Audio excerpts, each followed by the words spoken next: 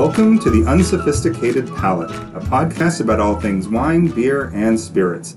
Each week, join us on our journey as we drink and delve into different alcohol-related topics. I'm Mark. I'm Natalie. Cheers. Cheers. All right, got a drink?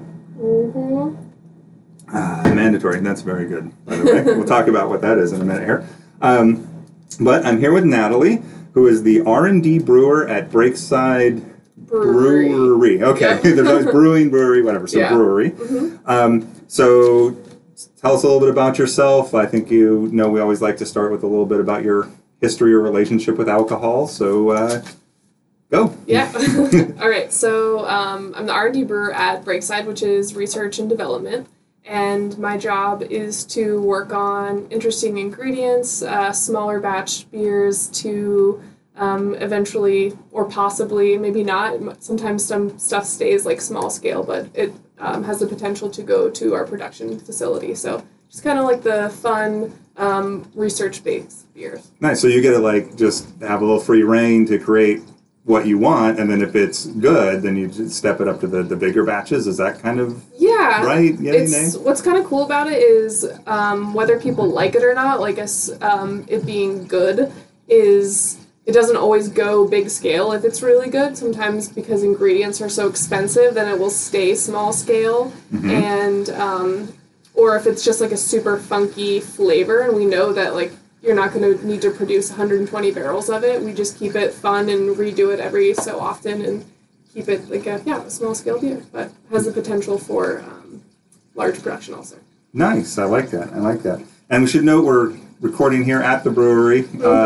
We found the ideally, hopefully quite a spot here, but there there's going to be, as any brewery, there's going to be noises and things happening. So forgive us if it is there.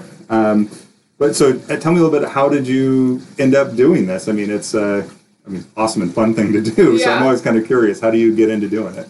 I didn't know that I wanted to be a brewer. I studied biochem for a couple years in school, didn't end up graduating from college, and was working service industry jobs, trying to figure out what I wanted to do, and was bartending at a local brewery, and started following the brewer around, thought that he was super cool and smart, and was really impressed by how much actually went into beer, because I had no idea, and followed him around a little bit. And after I got super excited about beer, I applied for a job at Burnside, a different brewery, and washed kegs there for a little while, and ended up, after a couple years, being the lead brewer there.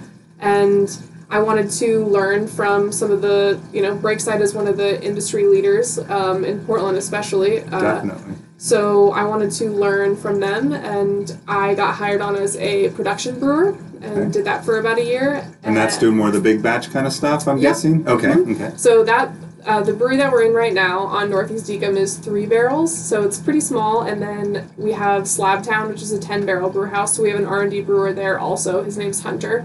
And then we have the production facility where all of the barrel-aged beers and then everything that you see in package and everything that you'll see in kegs around town came from that facility. Okay, that's cool. So 3 barrels is the most you're putting out here. That's awesome, actually. Yeah. That's kind of cool.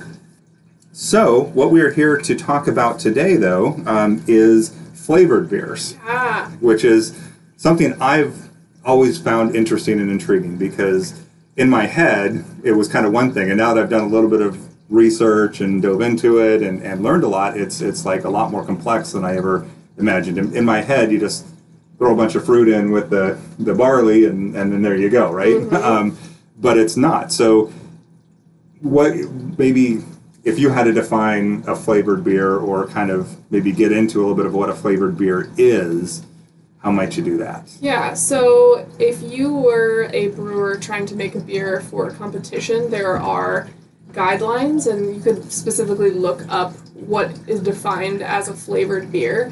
And as brewers have been making more and more wild beers other than just like barley, hops, water, yeast, there's more definitive guidelines to what's considered a flavored beer. So they'll have like field beers, fruit beers, spiced beers, flavored beers. So it just kind of depends on what exactly, like how you're trying to define it, what you're trying to define it for. But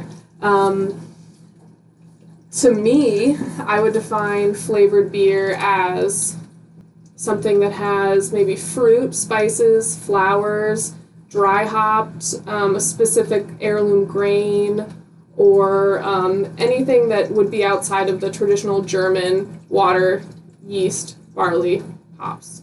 Okay, perfect. And so now some of the flavors, and I found this out, and you can again confirm or deny. Yeah, I'm interested to see what you researched, because it's like, for me, there's some of it's intuitive, and sometimes you're like, oh, I didn't know the internet said that, but well, it's... And the internet's always right?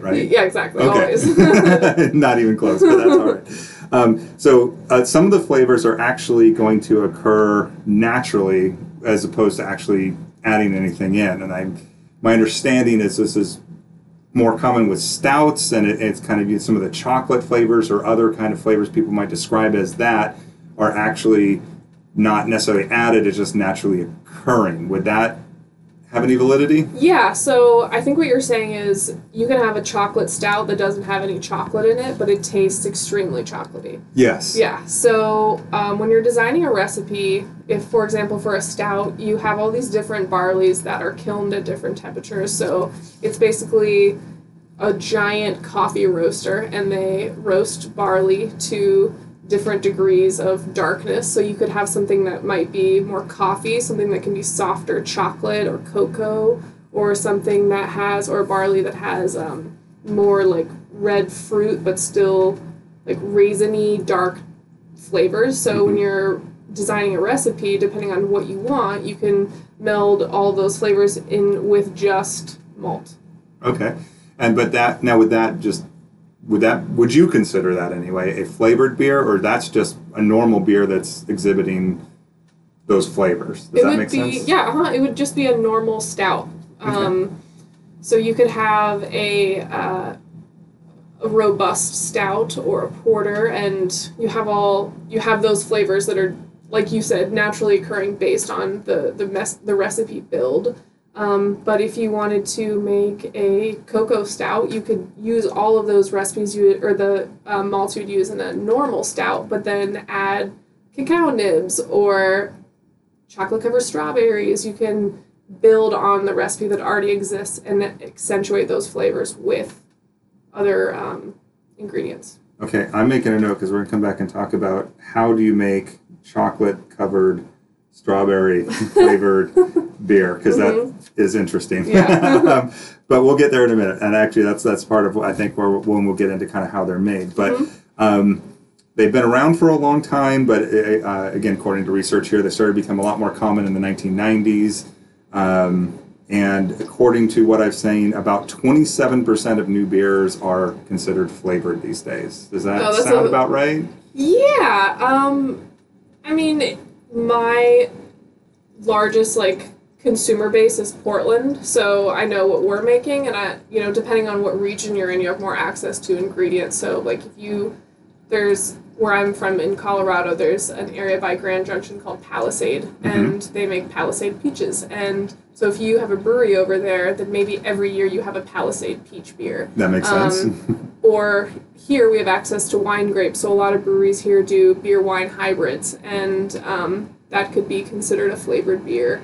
Or I don't know if you're in Hood River and you love the lavender that gets grown there. Maybe it's just it's. I've heard of a lavender beer. Yeah. So it could just be access to ingredients. So that might help, increase in an area. But I'm sure a lot of people are making flavored beer. Yes, to answer your question, Longley. Yeah. No, that's good. That's what we're looking for. Mm-hmm. So then it kind of comes to the key question: how is it made? And my understanding it's not just any one answer for that. There's several different ways it can be made. So I don't know, maybe I'm asking too much or too broad of a question, but yeah. What's kind of your thoughts or experiences on that?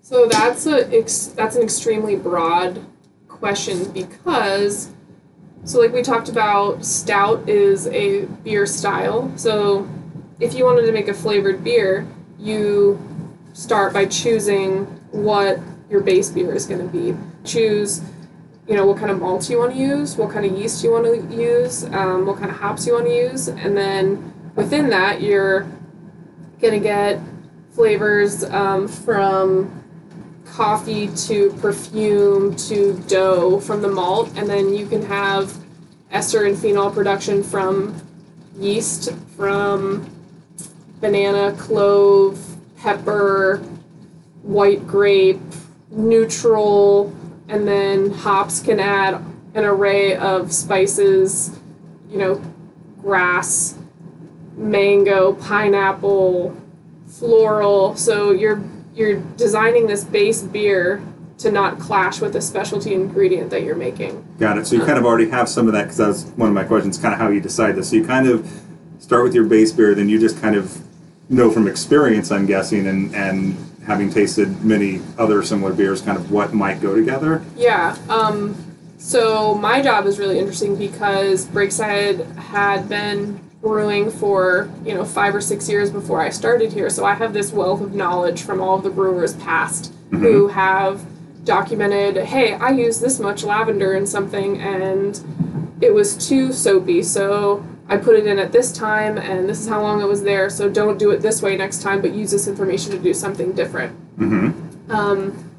And you have access to that in addition to the brewing community is really collaborative. So if you have a question about something or you want to make a beer and you want to learn from someone, you can reach out to people, and it's very open and helpful. So that's cool. So, I mean, you can call another brewery and just say, hey, what are your thoughts on this kind of a thing? Hey, it's not super competitive. Yeah, everyone's competitive because they want to make the best beer, but they also don't want to only drink at their brewery. They want to go drink good beer everywhere else, so why wouldn't you, help your friends? That makes sense. Yep.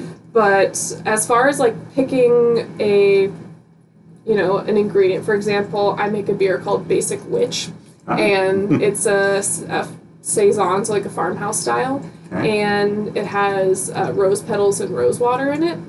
And so I built a beer. I knew the beer was going to taste really dry in the end. So instead of being soft, it would be a little bit more sharp.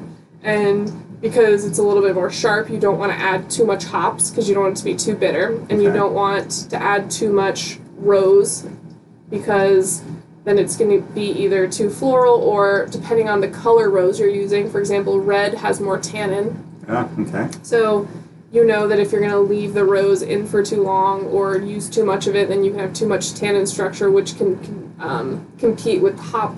So hop bitterness, tannin is all that intense, grabby feelings if you use too much. So I designed this recipe with oats and wheat, and Pilsner, so it was kind of doughy, kind of fluffy from the wheat, and I knew that even though it was going to be dry, it would have this backbone of fluff to it. And then because one of my favorite things ever is to brew with flowers. I do it all the time. It's probably my most common flavored beer.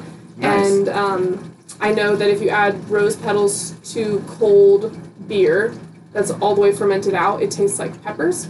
Or not peppers, pepper, like black pepper. Interesting. Okay.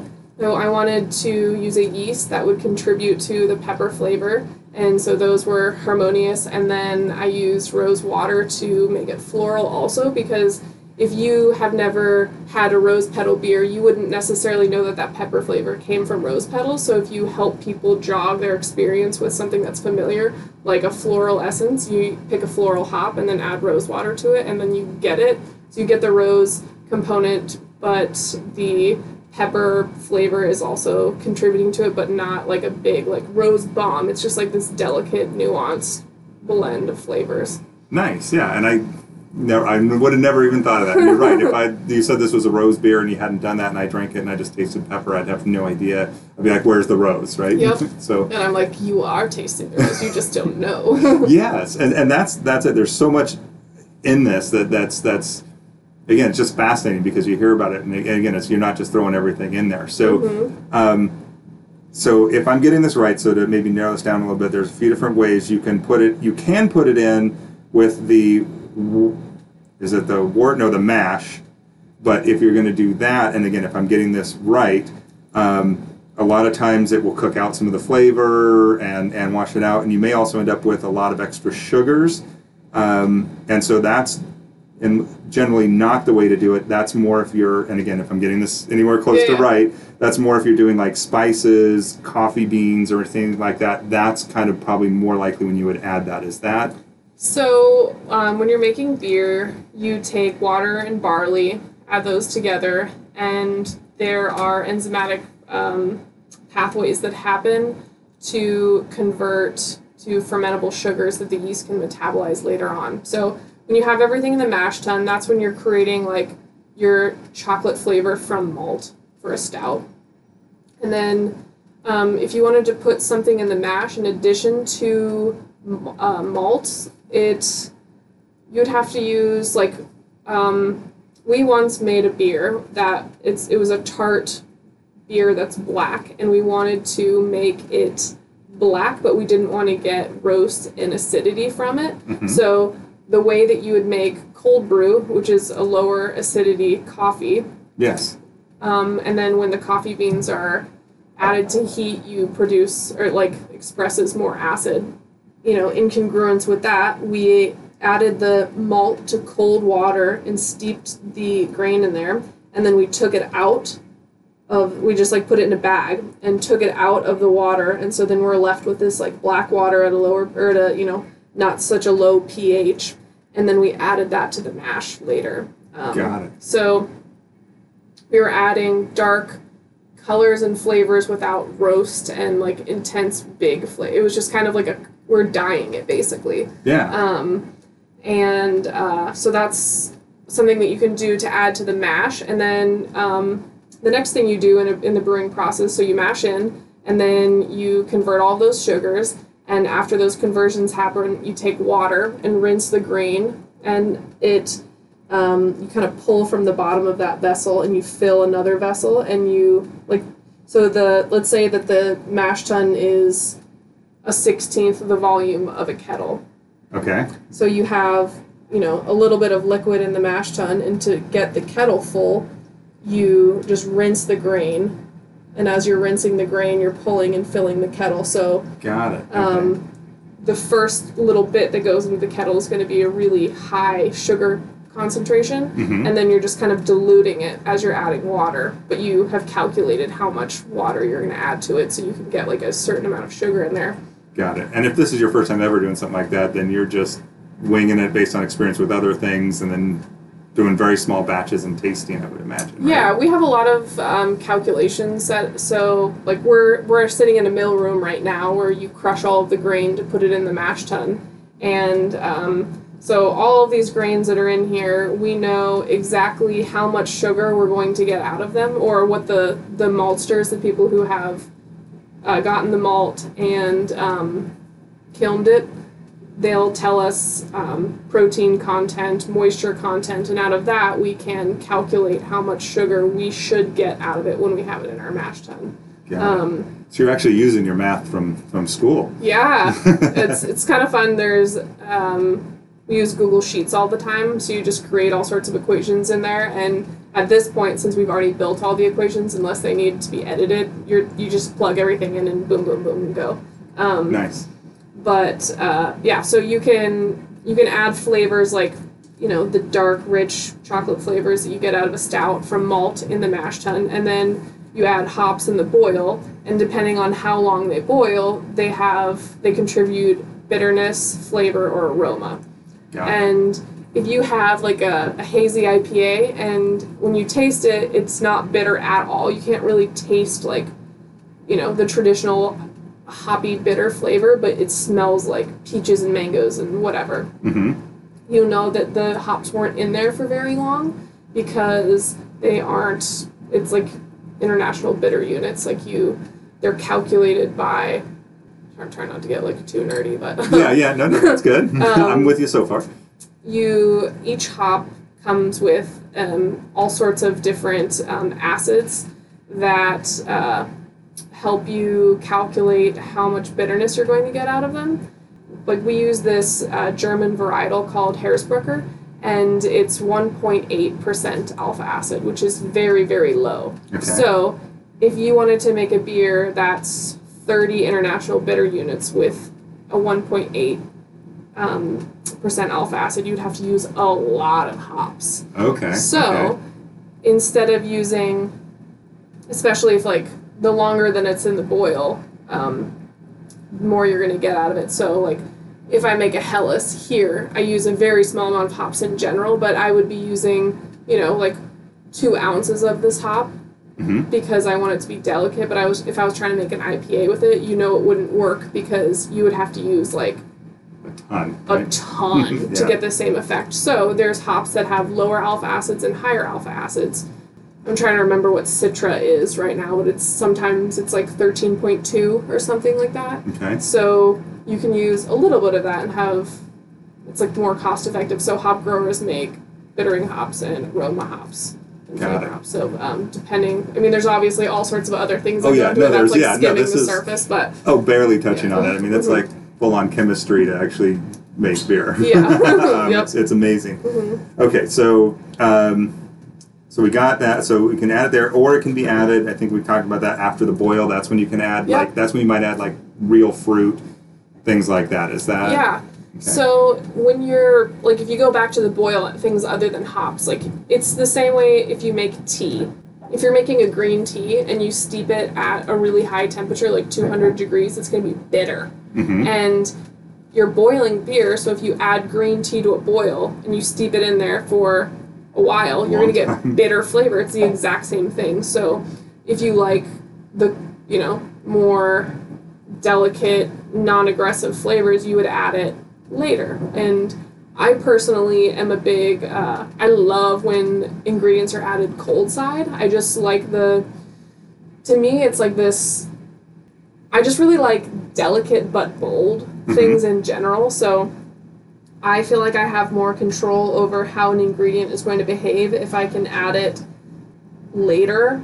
Because if not always, but... No, that makes sense though. Yeah, so sometimes it's more difficult, but when I add the rose petals, I know that I like them added to beer cold, and I know that the alcohol in the beer is going to take the oils out of the rose petals. Got it. So I know that that's a way to extract it, and if I want those oils and I add it hot side, it's not going to do the same thing. So kind of knowing what your ingredient is and how it works, you can decide where you're going to put it in. Also, we made this wit, and we added kumquats to the boil. Mm-hmm. And there's a lot of beers where you add citrus peel to the boil, and we did fresh kumquats. The beer tasted really good, and then as the beer ferments, it emits CO2, so it will gas off the tank. So as it's bubbling, it's going to bubble out of a bucket because we don't want to build pressure on the tank because the tanks are only rated so high. Yep. And there's all sorts of yeast off flavors when you have high pressure. But a lot of those delicate kumquat flavors were expelled out of the tank because they were bubbled off with the CO2. Oh, okay. So if we were to add it later, a lot of the other beers we add it later when it's colder, again with the oils, and it doesn't have as much of an option to be so volatile. Yeah, you're not going to lose as much in that process. Mm-hmm. Okay, that makes sense. All right, I'm with you so far. And then the other way is adding an extract. So I guess you can also add an extract, and I guess that would be at the very end? Yeah. So a nerdy thing, yes. A lot of brewers don't really like to use extract because it has a false flavor. Mm-hmm. You know the difference between the way a cherry tastes and cherry medicine tastes. Yes. You know that it's cherry flavored because that's what the label says, and you can associate that. But if you were to use cherry flavoring or cherry extract in something, someone would drink it and be like, oh my god, this tastes just like cherry medicine, because it may indeed be the exact same extract. So it's kind of cheating almost a little bit. Or maybe not cheating, but it's not as pure, I think brewing is this really cool, punk rock version of the Makers movement. I guess the Makers movement in general is all about craft and knowing how to use ingredients, and anybody can dump extract into a tank, but knowing how to zest an orange so you're not getting the pith, but you're getting enough flavor from the zest, and you don't want to use anything. I don't know. There's just all these to me skills. Oh, it's a full skill, full-on skill. Yeah, it's artistry basically. Yeah, choosing ingredients, knowing how to use them, when to add them, how much to use. It's hard, and you don't nail it every time, but you learn. Yeah, I recently made a prickly pear tart beer, and I was initially going to base it off of a margarita. So I was going to get prickly pear, like fruit or tuna, and soak that in tequila. And then I got prickly pear puree, which is a really great alternative to processing fruit yourself. Yep. But a lot of places will make it aseptic, so you can add it into a tank, and there's no sugars that you're going to add in that are going to re-ferment. Okay, yes, that's important. So you're basically just adding fruit flavor instead of more sugar for the yeast to metabolize. Anyway, so I added prickly pear, and then I didn't end up getting... For some reason, I couldn't find any fruit that had been frozen, so it had to be in season to be used. But a lot of times you can find stuff that's flash frozen, and I like a lot of fruit, just for, not for everything. Like, fresh fruit always is the best, but sometimes if you use, like, blueberries, if you were to get flash frozen blueberries and then you let them thaw, the cell, the cell walls are already, like, broken down, so you kind of, like, can use... Like, you've melted fruit from the freezer before, and it's, like, so much juicier. Already, very juicy, very kind of mushy. So sometimes, like, that's fun to use. But anyways, this prickly pear beer just ended up being pureed prickly pear, orange zest, and lime zest. And I put in the dosage rate for, like, we make a passion fruit sour beer, so I mimicked the dosage rate for that. And it wasn't enough prickly pear, so I added more in. Okay. And it's like that. You start from your baseline. Now all you're doing is make me want to drink these beers, and they're not available. This beer was really good. It was really cool. Good. Sounds really good. I'll probably make that one again this summer, just because it sold so fast, because it was also hot pink and kind of cool. A hot pink beer, that is cool. Well, prickly pear is like magenta. It's such a pretty cool color, And I hadn't really thought about that, but it is, You're obviously, like, diluting it, and I hadn't really considered the fact that it was going to be, like, a cool pink beer, but it was really clear, and you set it down on the bar, and someone was like, oh my gosh, what's that cider? And we're like, no beer. All right, well, I'll be keeping my eyes open this summer then for that one to come out, and I will be rushing here before it sells out. You mentioned a little bit about wanting to bring in the tequila or something, but I said something about it's illegal to add distilled spirits. Is that accurate? Or yes, so you can't add distilled spirits, but if you wanted to, like, soak an ingredient, like raisins, like rum-soaked raisins, then you would, remove all of the rum from the raisins, and you could add the raisins to a barrel or something like that, and then add the beer on top of it. Or you add beer to a barrel, along those lines, but you cannot add distilled liquids to beer. It's a different liquor license. I think maybe if you had whatever the distilling liquor license is and you sold it as that, you'd almost have to sell it as, I'm just making up, I probably wouldn't taste good, but you'd have to be selling tequila to sell like a tequila beer. Exactly. Okay. Well, a lot of people will make like tequila barrel-aged beer, but yes, you couldn't actually use the tequila. Yeah, and if you did in the tequila barrel, that would give it some of the notes of tequila, but you're actually not actually adding tequila. Exactly. Okay. One of my favorite beers that I've made was a Belgian, like, petite saison, so it was just low alcohol, really cool, and then I put it in a Pinot Noir barrel, with spent gin botanicals from a local distillery. Nice. And we're actually... being the R&D brewer, I have, full creative freedom to create all sorts of really amazing beers, but we have the larger production facility, and there's, 25, 30 people over there that are also, highly skilled, smart people, and they want to make beers, and maybe they don't know how to write a recipe, and it's not their job to do that, so I try to, like, pull those ideas in and let those brewers have a chance to make beers that they want to make, because they're awesome, and it's really exciting to, have them be a part of everything. And it's also exhausting to try to come up with a new recipe all the time. I would imagine. It's, great for all of us. Yes. But Daniel is one of our production brewers, and he is actually really cute. So Dylan and Daniel are production brewers, and Dylan's actually a new R&D brewer, but side note. And Dylan gave Daniel a bottle of gin. Okay. I don't know why. It was just like a cute little thing. And Daniel really liked the gin, and he was like, I really want to make an IPA with, something that tastes like gin, but like more grapefruit forward. So I actually tracked down the distiller that made the gin that he originally was gifted and really liked, and we got the spent gin botanicals from them. Oh, that's awesome. Yeah. So they were out of, I can't remember if it was Eugene or Corvallis, but I drove down there, picked up the spent gin botanicals, and then, because they're not actually gin, it's just basically their trash, we made his IPA called Apothecary IPA, and we added some extra grapefruit zest to it, but I'm going to be brewing another version of his beer in a couple weeks, and we're getting gin botanicals from Freeland Distillery in Northwest, which is a female-owned and operated distillery. Very nice. Awesome.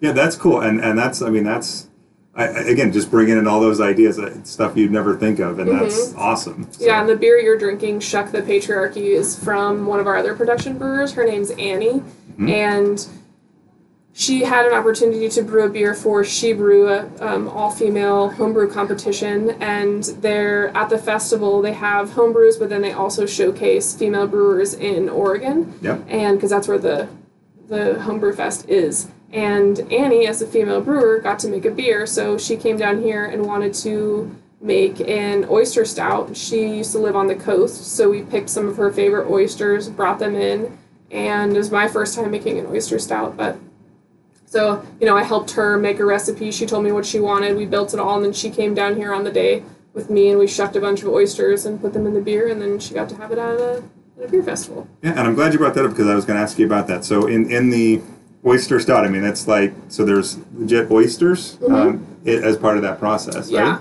So we made, the wort is the liquid that is beer before it's fermented. And in the wort, when we boiled it, we made dashi out of the wort. So dashi is like a broth with bonito flakes and seaweed. Okay. Kombu. So we went to an Asian mart and got like kombu, which is just long, like these pieces of seaweed were as tall as she was. So we put that in the kettle, and then we put the bonito flakes in there, and we mimicked how you would make dashi. So you like put the seaweed in until it gets to a certain temperature, and then you take it out, and then you bring it up to a boil, and then you shut the boil off because we couldn't simmer it, so we basically got it to a high temperature and then let it sit there. And then we added the bonito flakes, and then we took them out after 10 or 15 minutes, and then we turned it on and boiled it. And then in the last couple minutes, we added the oysters that we shucked and put in there. We put the shells and the meat and the liquor, the juice of the oysters. Nice. That's awesome. Okay, so I'm going to ask, and then we're going to hit a couple interesting flavors that I came across. Yeah. But before that, we mentioned chocolate strawberry. So now I'm going to use what little I've learned here so far and guess that the chocolate is probably coming somewhere from, again, the barley, I think, and how it's roasted. Yep. And then the strawberries would be some kind of a thing you would add later, and then that's how you get a chocolate strawberry? So some of the malts that you can use will express like red fruit flavors. So you can kind of like build the beer to be chocolatey and like red fruit forward. So then when you literally could add chocolate and strawberries, and you could use dehydrated strawberries, you could use fresh strawberries, and you could use cocoa nibs, you could use whatever kind of chocolate, dark chocolate, light chocolate. Then you could add those into the, literally into the liquid and let them sit on them, and then you take it off of them, when the flavor has gotten to the height that you want it to get to. Is that while fermenting, after, during? Probably after. After fermenting, Or you would anticipate a small re-fermentation from the strawberries, maybe, depending on how you're using them. Okay, interesting. All right, awesome. Thank you. It's just fascinating. That's you could do it a lot of different ways. That's just one way. Yeah, and that's what I found very interesting about, again, flavored beers is in my head, from what little I knew, I just imagined you throw everything in the pot, brew it, and then you got the flavors. Yeah. And it's just obviously so much more complex than that, which gives me a whole new respect for all of the flavored beers. Not that I didn't respect them before. Totally, but it's just different. Yeah, to know how much goes into that, I mean, above and beyond. Again, it's not just throwing in a fruit. You've got to think about so many different things, including, like you said, the sugars, and when do you add it, and how do you add it, and how is this going to affect that, and how are they going to balance, and all that other fun stuff. So. And the prickly pear beer, obviously there's access to pureed fruit. Locally, there's a place that purees all this fruit when the fruit is in season, and then they just freeze it. So when you want it, you get it frozen, and it's just pureed fruit. So all you have to do is thaw it out, and then you can add it to the vessel. And it's a pretty cool, way to access fruit any time of the year. So if you had a year-round beer that you needed to add that fruit to, you probably have access to that. Yeah, which makes sense because, like you said, in some places it's local. You can take advantage of the hard local harvest, and that's awesome. But that's once a year versus something that's not local, and you might want to make it at some time when it's not there. Yeah. So that's when it's there for you. But I couldn't do what I fully wanted to do because I didn't have access to actual fruit, like the tuna in season. So I could have planned that and made it so I was making it in August or July when all that would be ready. So kind of paying attention to that. And Breakside does a lot. We don't use puree that much, but we prefer to use fresh fruit because we want to process everything, know exactly what we're putting in, how much, what the fruit looks like. And we also like to work with farmers so that we can, support local businesses and have access to great products and try to use organic when we can. And it's all about making a quality product all around. So you're, it's just like if you go to a nice restaurant, that all of that food is going to be curated rather than, just have it delivered and you just cook it because you ordered it, not necessarily picking it out.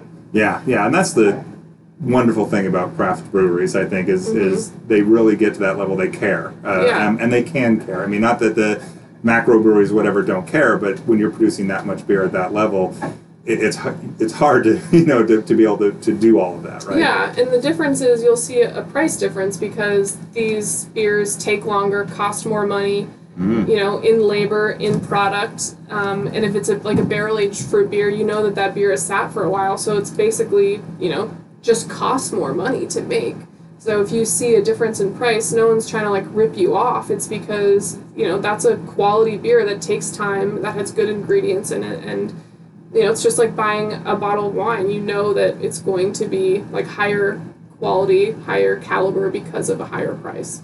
Yeah, and that's one thing I think that I've learned as I've delved into the craft beer world is that it is a little more expensive, but it's worth every little penny that you pay. And it's actually probably worth more than you're paying for it when you really look at all the work that goes into it. Yeah, there's if you go to the grocery store and you're trying to buy a bomber of beer, a 22-ounce bottle of beer, there's some breweries that make, 250, 8.5% alcohol, and people are kind of ABV shopping. So they're I can buy this for, $2.50 and it's going to be, I'm going to get drunk because that's what I want. Or, it's a larger volume and, you can buy our Pilsner, I don't know how much it is on the shelf right now, but you can buy a 22 of it and you're going to get really good, German lager beer that tastes amazing and beautiful. And it might be, $1 or $2 more than the other beer, but you can get a really good beer. Yeah. And I guess it's your goal, right? Do you want a good beer or do you want to get drunk fast, right? Exactly. So there's something for everyone, right? Yes. Okay. Speaking of something for everyone, that we close out here a little bit, some interesting flavors that I found. And one I found, which then I saw in your guys' menu that is similar, there was a Lucky Charms flavored. And I noticed you guys have a Rainbows and Unicorn. Oh, that's funny. Yeah, that's just a name, but in Rainbows and Unicorns is just a hoppy beer. So it's a lot of fruit flavors, but no actual cereal. Okay, because I thought I saw it said something in that direction in the description, so maybe probably I misread it. They probably said taste the rainbow or something like that. I don't know. Yeah, something good. Okay, there's a Voodoo Donut Maple Bacon Ale, which I thought was interesting. Yeah. And there's habanero, pickle, barbecue. And part of me, as I'm looking at all these, I'm thinking these are things that maybe they're good, but maybe shouldn't have been made. Yeah, I mean, there's definitely a shock value that people are making beers. It's exciting. Hey, I'm going to go to my friend's house and I just saw this blueberry muffin beer. Look how exciting this is. I'm going to go try that. But I personally enjoy beers. We made this this barrel-aged beer series, and there was a couple different variations, and one of the variations was Boccanotto, based off of a little Italian cookie. Oh, okay. And so, despite being this really big beer, there was lemon zest and a couple other different things in there to mimic that. And it's just so cool and so pretty. And maybe you read that it's a cookie stout and it sounds, intense and obscure, but when you look at it and you see how nuanced and delicate it is, it's not just throwing donuts into a beer. Not to diss anyone for doing that, because we do all sorts of gimmicky things just for fun because we enjoy it also. But I also think that there's just a really good quality marker when you're doing stuff because it tastes good, not just because you want to put cereal in a beer. Right? Yeah. No, that makes perfect sense, and I totally get that. And again, not to diss anyone because we do ridiculous stuff too, but and that's why I mentioned some of those though, because they did kind of stand out of the crowd a little bit. Like you said, maybe a gimmicky, get some attention, right? Yeah, we do a Szechuan pepper beer, so it's just like a light blonde ale, and then you have like a Szechuan pepper, so you get the sensation, and then I'm trying to think what else. I want to say you guys had one here that I had, I think it was over a year ago, maybe a year and a half, and it was it had some kind of spices, and I want to say it was either Mexican or South American type of spices. Oh, Aztec? Yes, Aztec. Thank you. Okay. Yep. Yeah, that was really good. Yeah, it's like a Mexican hot chocolate type thing where it's like spicy cocoa and stuff like that. Yeah, it was good. I liked it. Yeah, we made another brewer from Breakside. His name is Chris. He wanted to make a rice lager, so we made a rice lager with Korean chilies. We named it K-pop. So nice. Yeah, this really cool rice flavor, but then it was topped out by spices and like we said, prickly pear, and we have a huge barrel program, and we'll do one day when I first started Breakside, we processed an entire pallet, so I don't even know how many hundreds of pounds worth of mango. So we cut them all by hand and then pureed them. We have this huge immersion blender that's the size of my leg, and pureed the fruit and then put it into the barrels and fermented on that with different Brettanomyces and different things in there for over a year. So there's all sorts of crazy stuff that goes into all of our beer, but hopefully it's, we want it to be thoughtful. Yes. Well, before we kind of wrap, anything you want to throw out in the world of flavored beers or thoughts? Any parting pieces of wisdom? Don't disregard the delicate, nuanced flavor beers, because there are so many loud versions of things, different versions of beers, like you said, the cereal beers. Don't disregard craft beer just because there is that loudness. Pay attention to all of the really cool, nuanced, carefully thought out beers.